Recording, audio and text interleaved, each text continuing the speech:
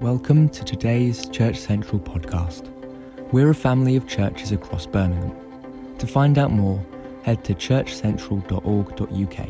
Hi everyone, my name is Rich and I'm really pleased to be leading us through another moment where we explore the answer to the question, who are we as the church? We've been doing this all summer, looking at a series of metaphors or word pictures that the New Testament gives to help explain to us in lots of different ways what the church is really all about. And so far this summer, we have seen that we are salt, we are light, we are yeast, we are a body, we are foreigners. And today's metaphor is that we are an army. Now, in a few minutes, I'm going to get you to press pause.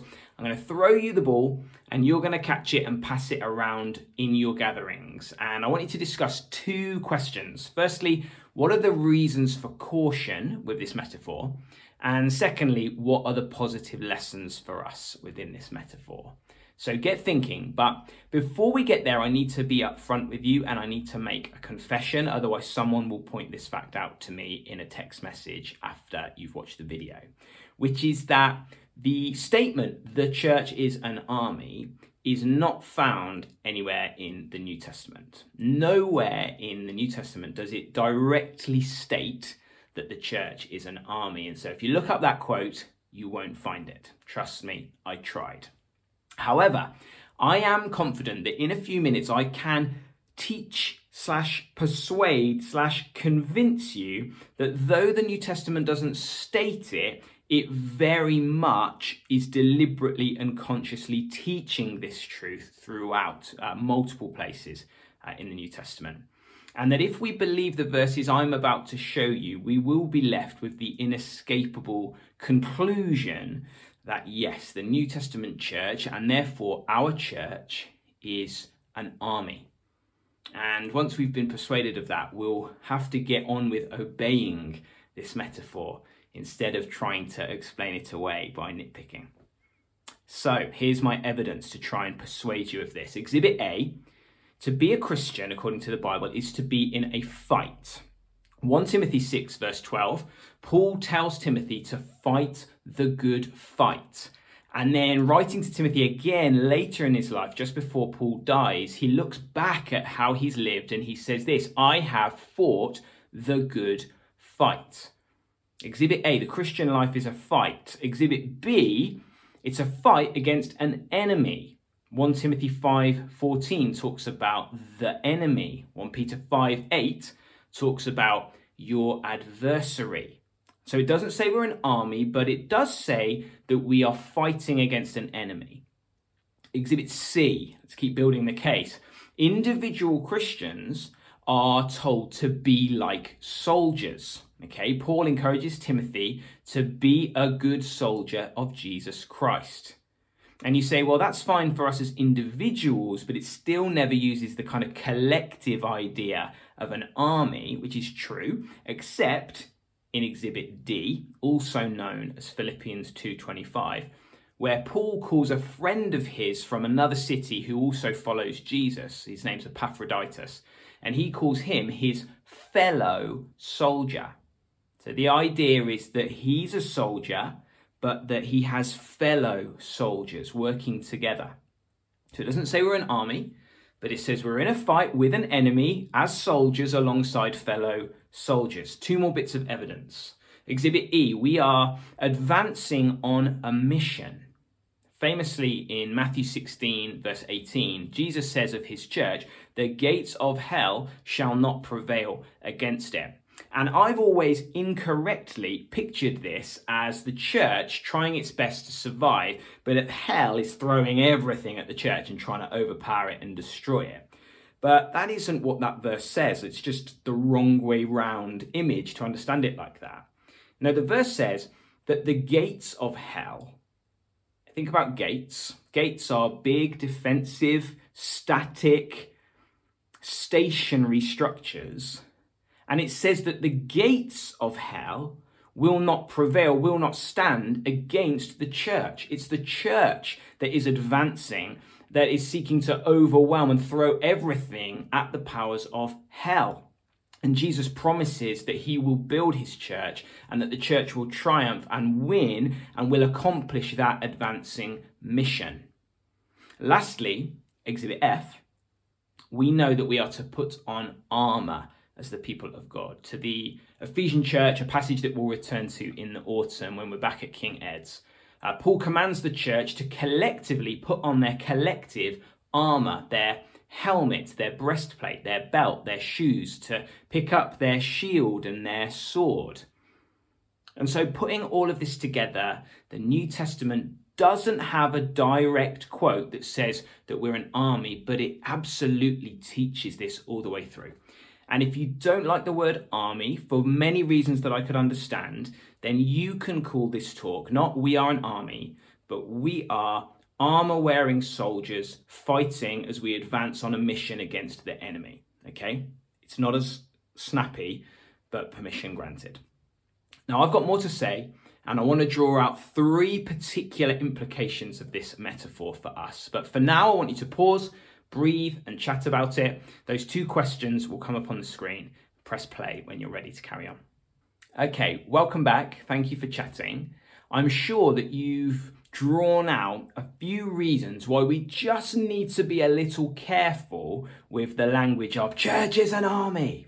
And the big one for me that I just want to be super clear about is that we are not fighting against people, okay? When it comes to human beings who don't like us or don't agree with us or refuse to worship the same God as us, and even who give us a phenomenally hard time, even who threaten us, even who torture us, even who try and kill us, the model of the New Testament is we don't fight those people. Let me show you a few verses that might help you believe that that's what the Bible teaches, but also help you to be equipped if someone ever challenges you on that point, perhaps in the workplace or at school. Here are a few prompts that you can call to mind to help you explain that the Christian battle imagery is not about fighting other people. Think of the Sermon on the Mount, Jesus' famous phrase, "Love your enemies and pray for those who persecute you." Think of Jesus' own example. He's about to be arrested and killed unjustly, and Peter gets out his knife to slash the ear off the person who's arresting Jesus. And Peter is told off by Jesus. He's rebuked by Jesus, and Jesus says, "Put away your sword." And then think about Jesus dying on the cross, and he's got a chance to shout and rage against those killing him, and he instead prays for them. He says, "Father, forgive them, for they don't know what they're doing."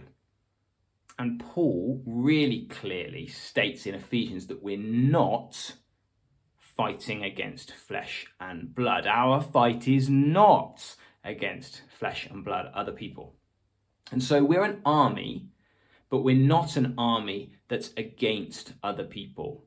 And while I think it's definitely possible for followers of Jesus to have different viewpoints about the role of, say, the armed forces of a nation state, or the police, or others who are using force on behalf of the state, I think there's a whole range of opinions you can have on that. And just to say, I have in the last 5 years been entrenched deeply in the clearly right view on that, then have moved drastically to the opposite view and been very confident about that.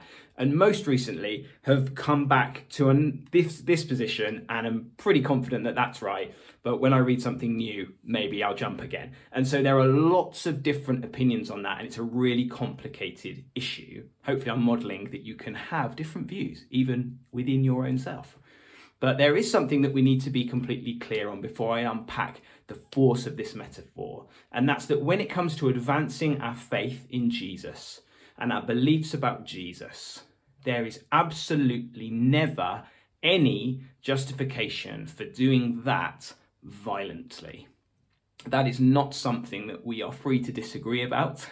And so when someone argues against your faith in Jesus by calling to mind the Crusades or the atrocities done around the world in the name of the Christian gospel, or the ugliness of Christian cross-carrying nationalists storming the US Capitol in the name of Jesus, We shouldn't feel that we've got to defend that stuff. We should accept that that stuff is anti-Jesus and anti-Christian, and we should lament the ugliness of that alongside those who are critiquing the faith because of it. Okay, caution is required, but all that being said, we urgently do need to embrace this aspect of who we are as the church, and we need to hear the call to rise up and to fight the good fight together as an army of Jesus Christ. I want to draw out 3 positive lessons for us from this metaphor before we're done. Firstly, the church should expect hardship. My mum-in-law says that life is all about expectations, and my mum-in-law Diane is never wrong. In most of life, she says, it's not so much that the difficulties themselves push us to overwhelm, but rather that it's when our expectations were that things were going to be easy, simple, brilliant, beautiful, glorious, etc., and then reality hits, that's the crushing and paralyzing feeling that we experience. It's about expectations. And that's why saying that following Jesus will be easy and fully heartwarming all the time is a total lie. It's actually really cruel to tell people, because when the normal Christian life of days and weeks of walking forward in our faith, but not everything is exciting or easy, happens, we can feel really unsettled or feel like we're doing it wrong. And we need to hear as the church that following Jesus together is going to be hard. It is hard. It was always hard. It was always going to be hard, and it's going to stay really hard, and it's going to never not be hard until Jesus returns and the battle is over, and it will never be hard ever again. But for now, it's really hard. 1 Peter 5:19, Peter says this exact thing to the Christians in Asia. He says, do not be surprised about the fiery trial that's coming on you as though something strange were happening. It's just to be expected because we're in a battle. Jesus says that same phrase, don't be surprised when the world hates you. It hated me first. And he says that right at the outset of being a disciple, you've got to realize that you've got to take up your cross to follow Jesus. That means that to follow him is like walking after him towards his execution. And so I say to you, if you're a follower of Jesus, that we should expect hardship. Yes, hardship is difficult. Yes, hardship is sad. Yes, it's incredibly hard. But for the Christian, it should never be surprising because we're in a battle. And if you're not a follower of Jesus, let me tell you, it's the greatest thing you can do is to give your life to Jesus, to come home to God, to be washed of your sin, to be forgiven, to have a new life, to be adopted into his family, and to be who you were born to be. But as well as being the best thing ever, it's also the hardest thing ever. And no one's going to get it. And you're still going to have loads of suffering in your life, I promise you. And you're embracing a life of increased cost and hardship, which is ultimately fulfilling. When you lose your life, you find it, says Jesus. But it's absolutely brutal to be a Christian. But you have God, and that makes the whole thing immeasurably worth it. But we're an army, and there's a battle, and so it's really hard. Here's the second truth. The church should ruthlessly obey Jesus. In the army, there is a hierarchy. There's a chain of command. And in the army, your commanding officer is in authority over you. And so your role is to get on and do what you're there to do. And who are we as the church? We're an army. And so we as the church need to embrace our role as those who ruthlessly obey Jesus because he's our commanding officer. He doesn't obey us, we obey him. As Paul says to Timothy again, soldiers don't get tied up in the affairs of civilian life, for then they cannot please the officer who enlisted them. And so I want us to reflect as an individual and as a church, as a group. Are we pleasing our commanding officer, Jesus? Because it's possible that we could be those who are wearing the uniform, but are out in the name of the army, misrepresenting him by not living for him. And our commanding officer knows about that, and it's a substantial problem to him that we would live like that. Or maybe we can be a signed up member of the church, but instead of being on mission like he's commanded that we are, we can sort of kick around, hang back in the barracks, play Uno together when there's a fight on and a mission to complete. We can sit back and we can enjoy the food in the dining room at the barracks, and we can complain about the colour of the paint in the training room at the barracks, or maybe the length of grass on the battlefield. It's not really my favourite length of grass, so I'm kind of not going to opt in really. It's not really my thing. When the whole point is that we're in a fight and advancing on a mission with commanding officer Jesus out in front saying, "Come follow me." And you say, what mission has he given us?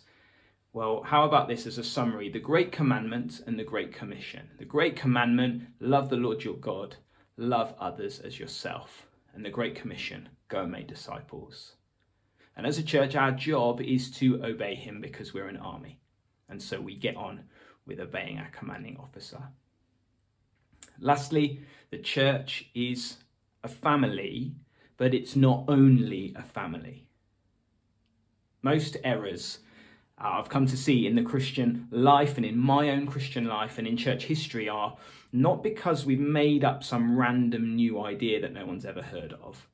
Rather, it's when we actually try and faithfully hold on to one bit of Scripture's teaching, but we so hone in on it that we ignore other aspects of the Bible's teaching that need to be held in tension with it.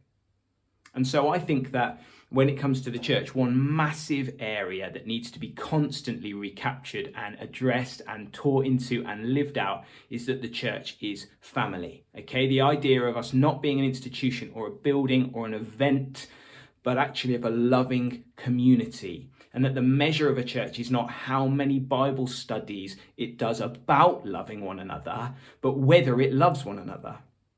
And not how many sermons it listens to and how long they are about putting one another's needs before your own, but actually how we get on in doing that. And not knowing theologically that it's accurate to bear one another's burdens and care for one another like we're family, but actually to bear one another's burdens and care for one another like we're family, because we're a family. But that's where we need to hold all of the images of the Bible together, because what happens if you only focus on the church as family, then you forget that we're meant to be a family on a mission. And you forget that we're soldiers, that we're about something, that we're called to do something, not just be something, that we're called to make disciples. And that family church that we all love to look at, and I am looking at so much at the moment in Acts chapter 2 and Acts chapter 4, that love one another. You need to see that they actually spread out across the world, multiplying, ruthlessly obeying Jesus. And they pray and they serve and they preach the gospel and they heal the sick and they push on and they advance, and the gates of hell can't prevail, and they get on with doing the stuff because they are a family, but they're not only a family. They're an army too. And it's an error to only focus on one of those. It's also an error to only focus on army and to forget that as we do the stuff, we're meant to love one another. Both are errors. We need both. Now, I'm done. And my prayer is that we would go now as the family and ruthlessly obey our commanding officer and take up our cross and follow him. And you can chat and pray about that if you want to, but first there are some hosty bits. So I'll hand back to the host and then a slide will come up at the end to prompt you. Thanks for listening.